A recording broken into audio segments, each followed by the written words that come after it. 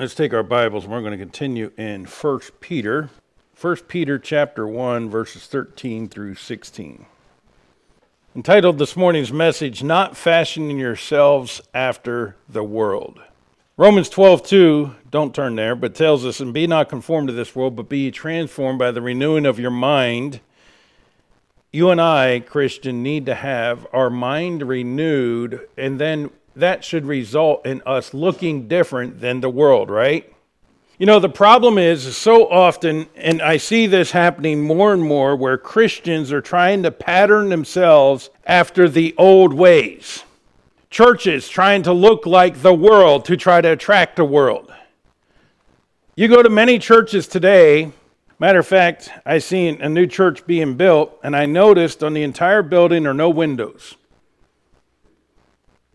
Because even down to controlling the lighting has become a major thing in churches. Now, I sometimes wish we could darken this room more than we do, but you know what? I do like natural light too, don't you? We need actually windows to open and get fresh air. Wouldn't that be neat? On the days we can. But you go into church and, I don't know, to me, terms bother me because this is not a stage. And I hate when you go to church and, up on the stage. Well, stage to me insinuates performance. It's platform. That's why I call it. Pulpit. It's elevated. The pulpit of wood that Jeremiah stood on. I mean, that's what it should be, right? And it's an altar, a place where you can come and kneel and pray and you know, get things right with God. I mean, that's what it's about, right? And then the lights and the flashing lights and the smoke machines and the guitars and nothing wrong with a guitar, but you know what I'm saying. Just the way that it looks like a rock concert when you go in there. And then the preacher comes in massively casually. And I don't know if that should trouble me as much as it does. But you know, there was a very specific dress that God had for the priest when they were to minister. And I believe if we're coming to worship God, our dress is not about trying to impress each other, but we are coming to worship a holy God, and I think even our dress should reflect that, don't you? But so many things. Then we have little coffee shops in the church. Now we have a fellowship room, okay, and I do get some eyebrows raised sometimes, and I say to people we have a fellowship room, and we have a time of fellowship between the services, and that we don't have an evening service. I've had some eyebrows raised, and people look at me like, oh, you've gone off the rails. And I explained to them, we have not gone off the rails. I said, it just works best for our people. It's something we tried, and everybody liked it. And I said, it seems to give people more time with family on a Sunday. People seem more refreshed when they go to work. People seem to retain more. So I think it works. And the crowd that's here on the early morning is the same crowd that's here on what used to be here on the Sunday evening. And so people's faithfulness really didn't change either way. Just didn't.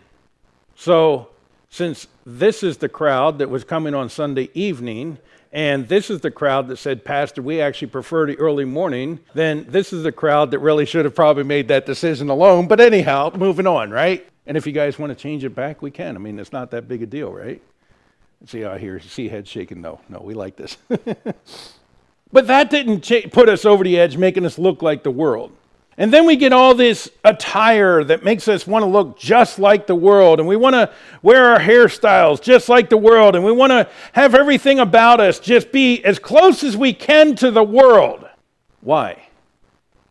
Now, again, I'm not trying to sit there and give a legalistic list of do's and don'ts. Okay, I'm not going to be one of the guys that in the 70s preach that wire rim glasses are sinful, okay, because they're not.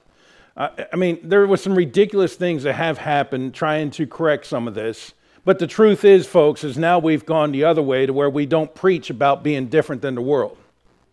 And now, as a matter of fact, the church tries to be just like the world. How much of the world can I look like and not cross the line? Well, why are we so worried about getting so close to the line? So that's what we're going to address this morning as we look at 1 Peter 1, 13 through 16. Of course, in society, the world tries to mold everybody to conform to be the same.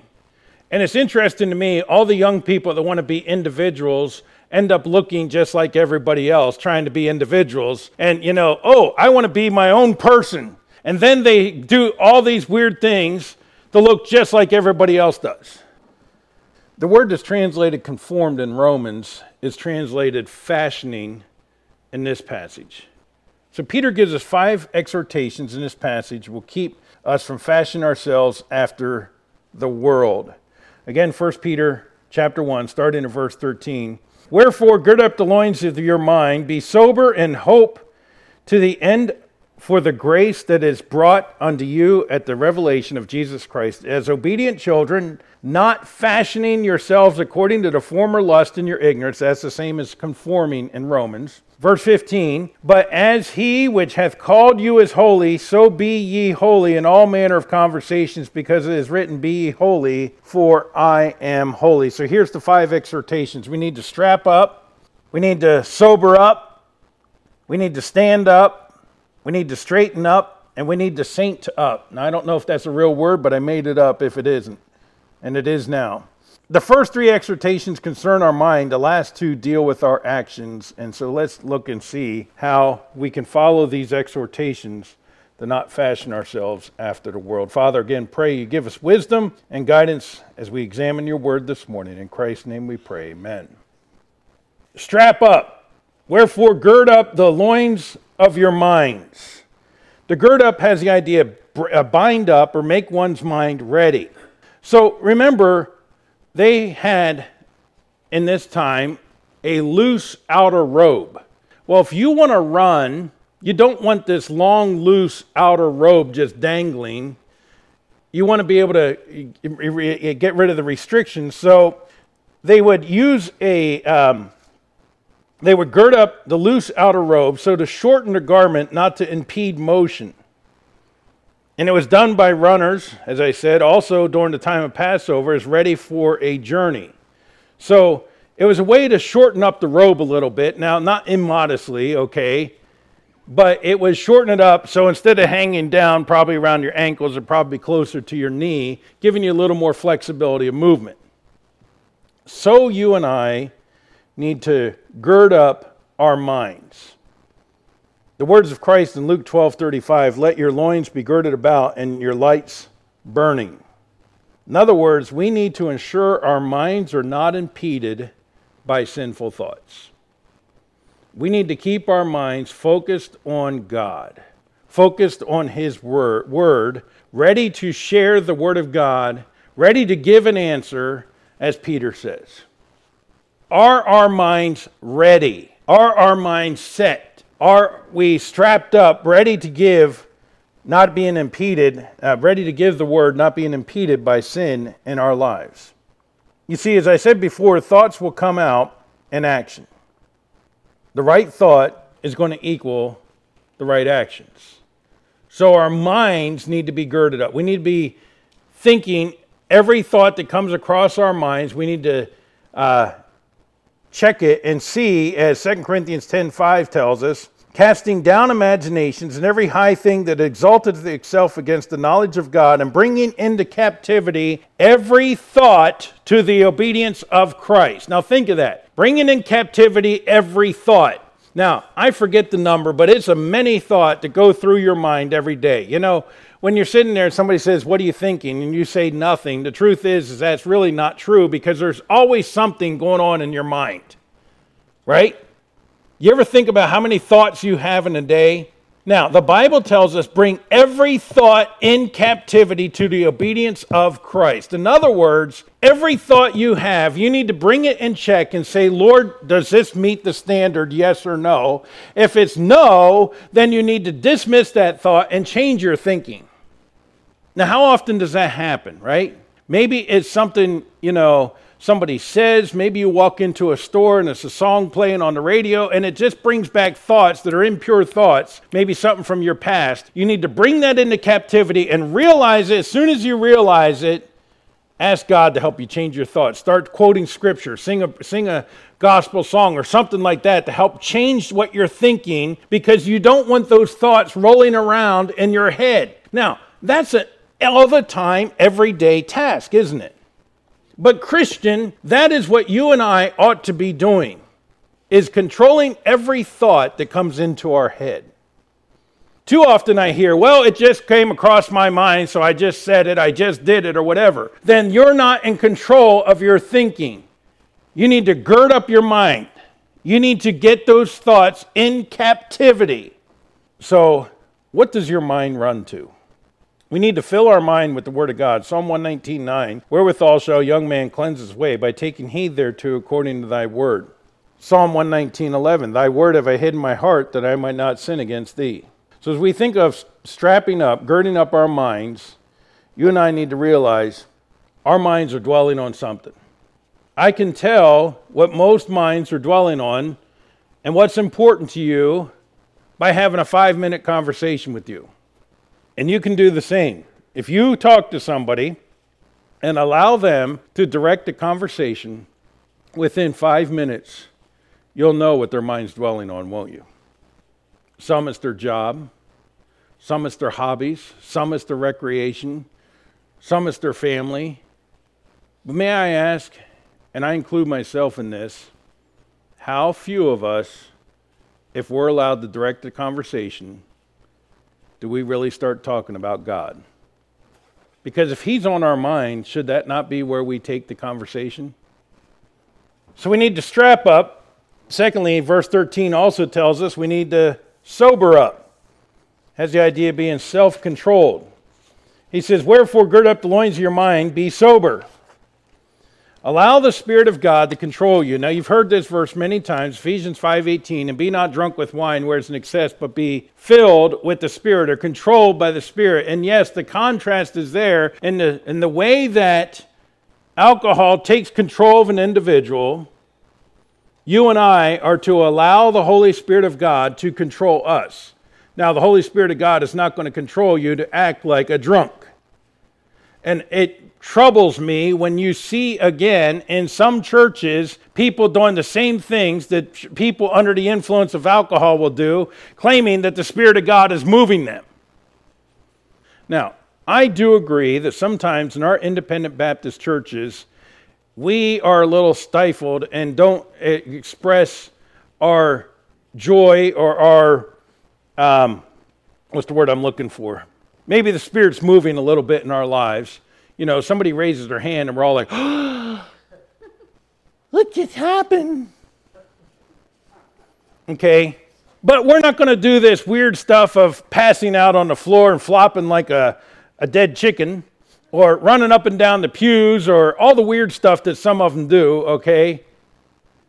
Because honestly, folks, I don't see how that can't be just show. Okay, but there are times when the Spirit of God is moving and you just want to praise God. It's okay to lift your hands in holy praise to God. Okay? It's okay to say amen. It's okay to shout out hallelujah once in a while. It's okay to get excited about the things of God. Okay, so don't let the Pentecostals steal our joy that we have in Christ. Okay? Just because we're fearful we might look like them, maybe just a little bit we can learn something. It involves walking with integrity and not being soon angry. Romans 13:13, let us walk honestly as in the day, not in rioting and drunkenness, not in chambering and wantonness, not in strife and envy. Proverbs 29:22, an angry man stirreth up strife, and a furious man aboundeth in transgression. But if we're going to learn to be sober, it also requires being alert. 1 Thessalonians 5:6, therefore let us not sleep as do others, but let us watch and be sober. 1 Peter 5:8, be sober, be vigilant, because your adversary, the devil, is a roaring lion, walketh about, seeking whom he may devour. Now again, many in this room have stood some type of watch where you had to be alert, to be sober, to be steadfast, to be paying attention to your surroundings, because others may be sleeping, may be working, maybe whatever the case may be, and you now are the one that is responsible for watching over the others. So that's the kind of the same idea. So we need to strap up, sober up, and then verse 13 again, we need to stand up. Wherefore gird up your loins of your mind, be sober, and hope to the end for the grace that is brought unto you at the revelation of Jesus Christ. Stand fast in the hope we have in Christ. You know, as we were working yesterday, Brother Al said, basically, just take your time. This is a marathon, not a sprint. Well, if you've ever dug holes before, that's exactly a good way to put it. Because it's a marathon, it's not a sprint. You can go gung-ho, but I promise you, you're going to be wore out in 10 minutes. And you're going to die. Not literally, but you're going to wish you had. Or you can pace yourself and take it nice and easy. Of course, one of the individuals out there said, you know, they make this thing called a backhoe. It's like, yeah, that would be very difficult to get in here. But anyhow, and trust me, it was thought about, but we had to hand dig it. But so is the Christian life, a marathon and not a sprint. One of the hardest things in pastoring is watching those who quit. Sometimes you wonder, how can you possibly think that quitting is the answer? But Hebrews 12:1, wherefore seeing we also are compassed about with so great a cloud of witness, let us lay aside every weight and the sin which does so easily beset us, and let us run with patience the race that is set before us. We need to keep going. Don't quit. Don't quit. Well, you don't know what so-and-so did to me or said about me. So what? Get over it and move on. Get it right between you and them and move on. But we also, Christian, can't live in past victories.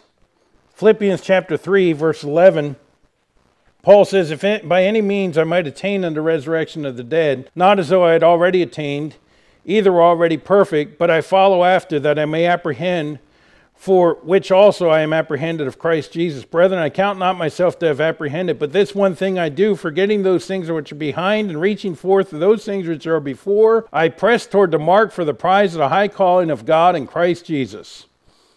It's interesting, the Apostle Paul, and if we would even look at this point in his life, say, wow, he's already done so much. He says, look, I can't sit there and take time to be relishing in all the victories of the past. I need to keep pressing on because there's still more work to do. And as long as you and I have breath, there is still more work to be done. But we need to also not become discouraged. Sometimes the race is difficult, is it not? I remember when I was in the Navy, especially when I was stationed with the Marine Corps, they used to go on what they called fun runs. Whoever named them that needs to be taken out back and shot. There is no such thing as a fun run. However, there'd be many times on the fun runs, especially when they decide we're going to run in boots and utes. Now, running in running shoes is one thing. Running with combat boots, that's a whole different ball game. Is it right? And even though the Marine Corps knows it will tear your body up, they still make you run in combat boots. There was nothing fun about those runs, and it was very discouraging as everything in your body is screaming, just stop, this is hurting. But if you dared quit, they would reward you by putting you on some kind of remedial program where you get to run even more. And so that was motivation not to quit, was it not? So just get it over, just keep going. You know, it is said the Navy SEALs training that you can quit anytime you want. It is a truly voluntary training. Now, could you imagine going through the grueling things that they have to go through, knowing you could quit at any time? When I was stationed for a school at a 14-week school at San Diego, California, and a bunch of us guys from the East Coast did not realize Pacific waters are cold. And so we went out to Coronado, and we went into water about waist deep, and then we went back and sat on the beach and said, yep, that was enough of that. That was cold water. But Coronado is also the island on which one of the SEALs training takes place, and we saw out off the surf these little figures and a helicopter flying over them, and it was the SEALs taking a lap around the island. I'm sitting there thinking, you know, if I went through that training, I would be one of the guys. From my understanding, they have a bell. If you go walk up to the quarterdeck and ring the bell, you are relieved, and they will find another assignment for you. You don't have to continue to go through the training as a SEAL. I feel I probably on day 2 maybe would have rung that bell like ding, ding, ding, ding, ding. Come on, man, I'm out of here. I've also heard in some of the exercises, they're just trying to eliminate maybe one more. And as soon as the guy goes quit, then they'll let him out or whatever the exercise is. I don't want to be in the Christian race, that guy who quits at the last minute. Do you? Keep going. Keep going. This life is as hard as it's going to get, Christian. Let the glories of the hope of what we have in Christ motivate you to endure whatever you must while you're still here on earth. Because it's just going to be that much more glorious when we get there. That's a much better way of thinking about life than, oh, woe is me, things are so bad. My life is so bad. By the way, while every one of us has had bad things happen in our lives, instead of looking at others thinking how bad I am compared to them, let me tell you something. There is always somebody in this world that has it worse than you do. But remember, Jesus will return. We don't know when, but it's imminent. And I'll tell you one thing, I don't want to be the guy that just said, that's it, I quit when the rapture happens. Do you? And then have to say, you know what? I was almost faithful to the end. Boy, that would be horrible, wouldn't it? So we need to stand up. Then in verse 14, as obedient children, we need to straighten up.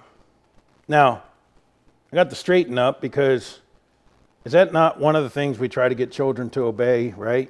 Remember with your kids, as you're trying to teach them to sit still through a whole church service? Well, what are they doing? They're laying out across the pew. They're sitting there finding something. A fly flies by and they're chasing it or whatever. We had years ago, this is no lie, we had a mama come and visit, and she refused to put her child in the nursery, and she gave her child toys, and the child was actually crawling around through the aisles playing with the toys. And I approached her after the service. I said, ma'am, we really appreciate you being here. I said, but I got something I must tell you. I said, number one, we do have a nursery, and if you choose not to use it, I'm going to have to ask you to keep that child under control because that was extremely distracting for this entire church service. And I said, we just can't have that happening. I said, I'm not trying to be mean, but we really got to keep things under control. This is a very small room, and that was very distracting. She got mad and left and never came back. I didn't know how else to handle it, because I literally was having a hard time keeping focused on preaching as everybody's watching this kid pushing toys down the aisles. And I thought, you know what? That is not conducive for a church service. Something must be done about it. I am thankful for parents that dad somehow had that go-go gadget extendo arm to go around mom, around my brother, and thump on the back of the head when I was disobeying and acting up in church. And if that didn't work, then he would look at me and he would be like this, and we would go out for a little Board of Education meeting, right? And then I would learn to sit still during church. By the way, and I understand it can be difficult. And I understand as a boy, we made many of those trips. And I understand with my son, I don't know how many church services I felt like I missed the whole thing because we would have to make trip after trip after trip. I get it. But you know what frustrates me? Parents say, why'd you hide? I can't do it. Well, eventually they do learn. So Christians, so it is in our Christian life. Sometimes we act just like children, and God corrects us. And then we act like children again, and God corrects us. But how about we start to learn to grow up and start being obedient and stop having God have to chasten us? Because, folks, we all have areas in our lives where we need to grow. I get it. We do. But as we mature in the faith, should we not understand when God points something out, God convicts me of something in my life, or he chastens me because I've disobeyed again or whatever, should we not start to learn a little quicker and change a little faster? You'd think. But sometimes I feel like we're like little children, but we need to straighten up, learn to obey. As we sing, obedience is the very best way to show that you believe. Simply obeying the commands of Scripture. Because our obedience demonstrates our heart attitude. Matthew 21:28 through 31. Go ahead and take your Bibles. Let's turn back there. Matthew 21. Matthew 21. We'll be in Matthew 28 later today. Matthew 21, verse 28. But what think ye? A certain man had 2 sons, and he came to the first and said, Son, go work today in my vineyard. And he answered, said, I will not. But afterward he repented and went. And he came to the second and said likewise, and he answered, said, I go, sir, and went not. Whither of them twain did the will of his father? And they said to him, the first. Jesus saith unto them, Verily I say unto you, that the publicans and the harlots go into the kingdom of God before you. Look, I understand. Sometimes God convicts you of something, you're like, oh, no, Lord, not that. But let's have that tender heart as this first son, who, although he told his dad no, he repented and went and did it. And not like the second son, who puts on the show of, oh, yes, Lord, I'm going to obey you. See, and I feel sometimes this happens too. You know, we hear a message, and we are under conviction, and we say, yes, Lord, I'm going to fix that in my life, and then we go out and keep right doing the same thing anyhow. Okay, but when he convicts again, then how about we say, Lord, I failed last time, and I can't without your strength. So, Lord, this time you make the change, right? But we've got to learn to obey, simply following the commands of Scripture, because it demonstrates our heart attitude. So our obedience should be from a heart of love for Christ and not a desire to please people. But our disobedience takes us back to the former lust, the lust of the flesh, the lust of the eyes, the pride of life. Because you disobeyed God in ignorance before salvation. Go back again to verse 14. As obedient children, not fashioned according to former lust and ignorance. You did it before in ignorance. Now you know better. So why do you want to do the same things? Right? There were things you did before you saved, but you didn't know that they necessarily were wrong. Now God has taught you that those things you should not do, then why do you want to go back to them? Because James 4:4, James says, Ye adulterers and adulteresses, know ye not that friendship of the world is enmity with God. Remember something, James is writing to Christians as he says, you adulterers and adulteresses. What James is saying, now get this, Christian.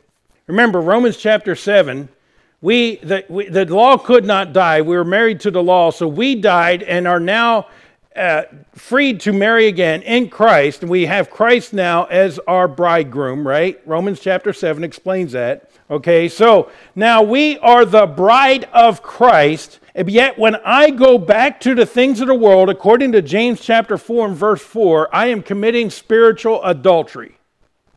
Now think of that. Ye adulterers and adulteresses, know ye not that friendship of the world is enmity with God. When I go back to the things of the world, I am committing spiritual adultery against my Savior. That's pretty powerful. It's pretty serious.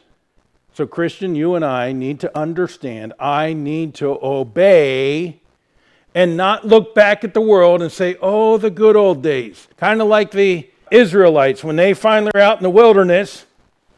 Instead of looking back at the taskmasters and looking at the whips and looking at the stripes on their backs and thinking of how horrible it was in slavery in Egypt, they're sitting there whining because Moses brought us out here in the wilderness to die and we don't have food and we don't have water and wah, wah, wah, wah. Oh, the good old days back in Egypt when we used to sit around the flesh pots and we used to have leeks and melons and garlic and all this good stuff back in the... Remember the good old days back in Egypt? Oh, yeah, man, that was good old times we had back there. As both of them are sitting there with stripes down their back, scars all over their back from the whips, but they forgot about all that. All they remember is the good old times. Listen, Satan will try to tempt you to think about the old life as the good old times, but you forget the bondage that you were in, and there is nothing in the old life that is worth going back to. Then verses 15 and 16, we need to saint up. Again, if that's not a real thing, just put it in your notes because it rhymes. And if you're an English major and say that's not a real thing, I suppose you can come tell me afterward. Be holy. But as he which hath called you is holy, so be ye holy in all manner of conversation. You know, I am so tired of the expression, well, he's so heavenly minded, he's no earthly good. That doesn't even make sense. Jesus Christ was from heaven, and you know, he did a lot of earthly good. He is God himself. He is holiness incarnate. God's standard for the Christian is holiness. Now, none of us are going to reach that this side of glory. Although I know some who think they do, but we're to be set apart to or by God, consecrated, holy, morally pure, or upright. This cannot happen in the flesh. By the way, this is why it's important you and I take into captivity every thought. Because, again, the thoughts are going to equate to actions. Every thought needs to come into captivity. In order for this to happen, we need to have the indwelling Holy Spirit controlling us. Because there's no good thing in the flesh. Don't trust your heart. Don't follow your heart. Your heart is deceitful and desperately wicked. Follow Christ. But at the end of verse 15, he says, so be ye holy in all manner of conversation. Again, conversation, not talking just about our speech, but all areas of life. Not just when I'm going to church, I put on the spiritual me, and then when I leave church, I put on the real me. How about the real me and the church me be the same me? Because otherwise it's called hypocrisy. You should have consistent standards. You know, one of the most frustrating things I find in my life is trying to remain consistent all the time. I don't know if you struggle with it, but trying to be 100% consistent is difficult. Let me give you a few illustrations. It is natural to want to treat my family at a different level, if you will, than others. Now, understand, I'm going to protect my family. My family is more important to me. Okay, there are those aspects, but I'm saying as far as special privileges, if you will, I as a pastor need to be careful that in this church, I treat my family as any other member. Again, not trying to have a double standard, but I hope you understand what I'm saying, okay? When we're here, yes, that's still my wife, okay, and she always will be. But we don't give special privileges, if you will, okay? Or maybe better would be, there's certain people treating all members equally. How about that? Maybe that'd be a better way of saying it. Just treating everybody with the same compassion, the same heart, the same time. So in that, my family and I need to be careful we don't have special friends in the church, okay? But we treat all equally. Trying to be consistent, not being hypocritical. Don't take one situation and blow it out of proportion and take another situation and treat it lightly. Treat all equally. Isaiah 29:13, wherefore the Lord said, for as much as this people draw near me with their mouth and with their lips do honor me, but have removed their heart far from me, and their fear toward me is taught by the precept of men. Jesus quoted this in Matthew 15:8. This people draweth nigh unto me with their mouth, and honoreth me with their lips, but their heart is far from me. So as we sync up, as we live holy, we need to give God control of our speech, our dress, our desires, our music, what I watch on TV, what I see on the internet, where I go. Every area of my life needs to be controlled by the Spirit of God. And ask this question. If I were to do this activity, if I were to dress this way, if I were to, whatever the case may be, fill in the blank, here's some questions you can ask. Number one, can I do this and please Christ? Can I do this and bring honor to Christ? Can I, if a lost person sees me doing this or acting this way or saying this thing, will I lose opportunity to share the gospel with them?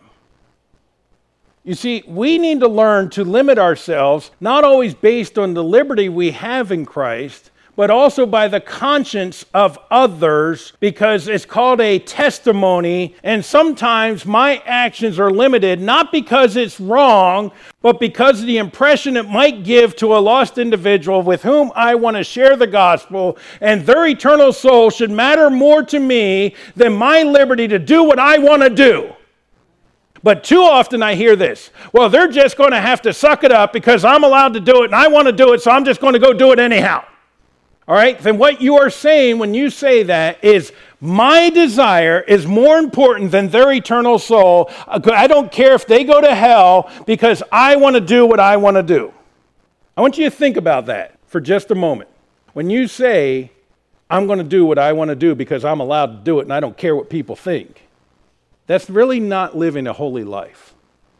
Now, I also understand we can't go around being concerned about every little time somebody might get their feelings hurt about something, okay, especially in the touchy-feely society in which we live today, okay? And by the way, what I'm also not saying is that we should excuse sin or overlook sin or accept sin, because, see, this argument is what the LGBT community and all these others want to use against us. Well, you're supposed to be accepting. That's not what the Bible says. Show me one place in the Bible that says I have to accept your sin. It doesn't. I am to love you, and I love you enough to tell you what you're doing is wrong, and if you don't get saved, and it has nothing to do with your homosexuality, it has to do with the fact that you're a sinner, and if you do not accept Jesus Christ as your Savior, you are going to hell. Now, not saying exactly like that, but you follow my point, that actually is loving them. Now, they claim it's not, but I promise you one thing. When they're standing at the great white throne judgment, they're going to appreciate the fact that you love them. Or they'll realize, and at that point I should say, that it was love. But if they do accept Christ, they'll appreciate the fact that you loved them enough to tell them. They may not understand now that it truly is love, but they will understand one day when they bow before Christ, will they not? Well, we're almost out of time. So 5 exhortations keep us from fashioning ourselves after the world. We need to strap up, sober up, stand up, straighten up, and saint up. Let us be transformed by the renewing of our mind, not being conformed to this world. Christian, you and I need to be different than the world.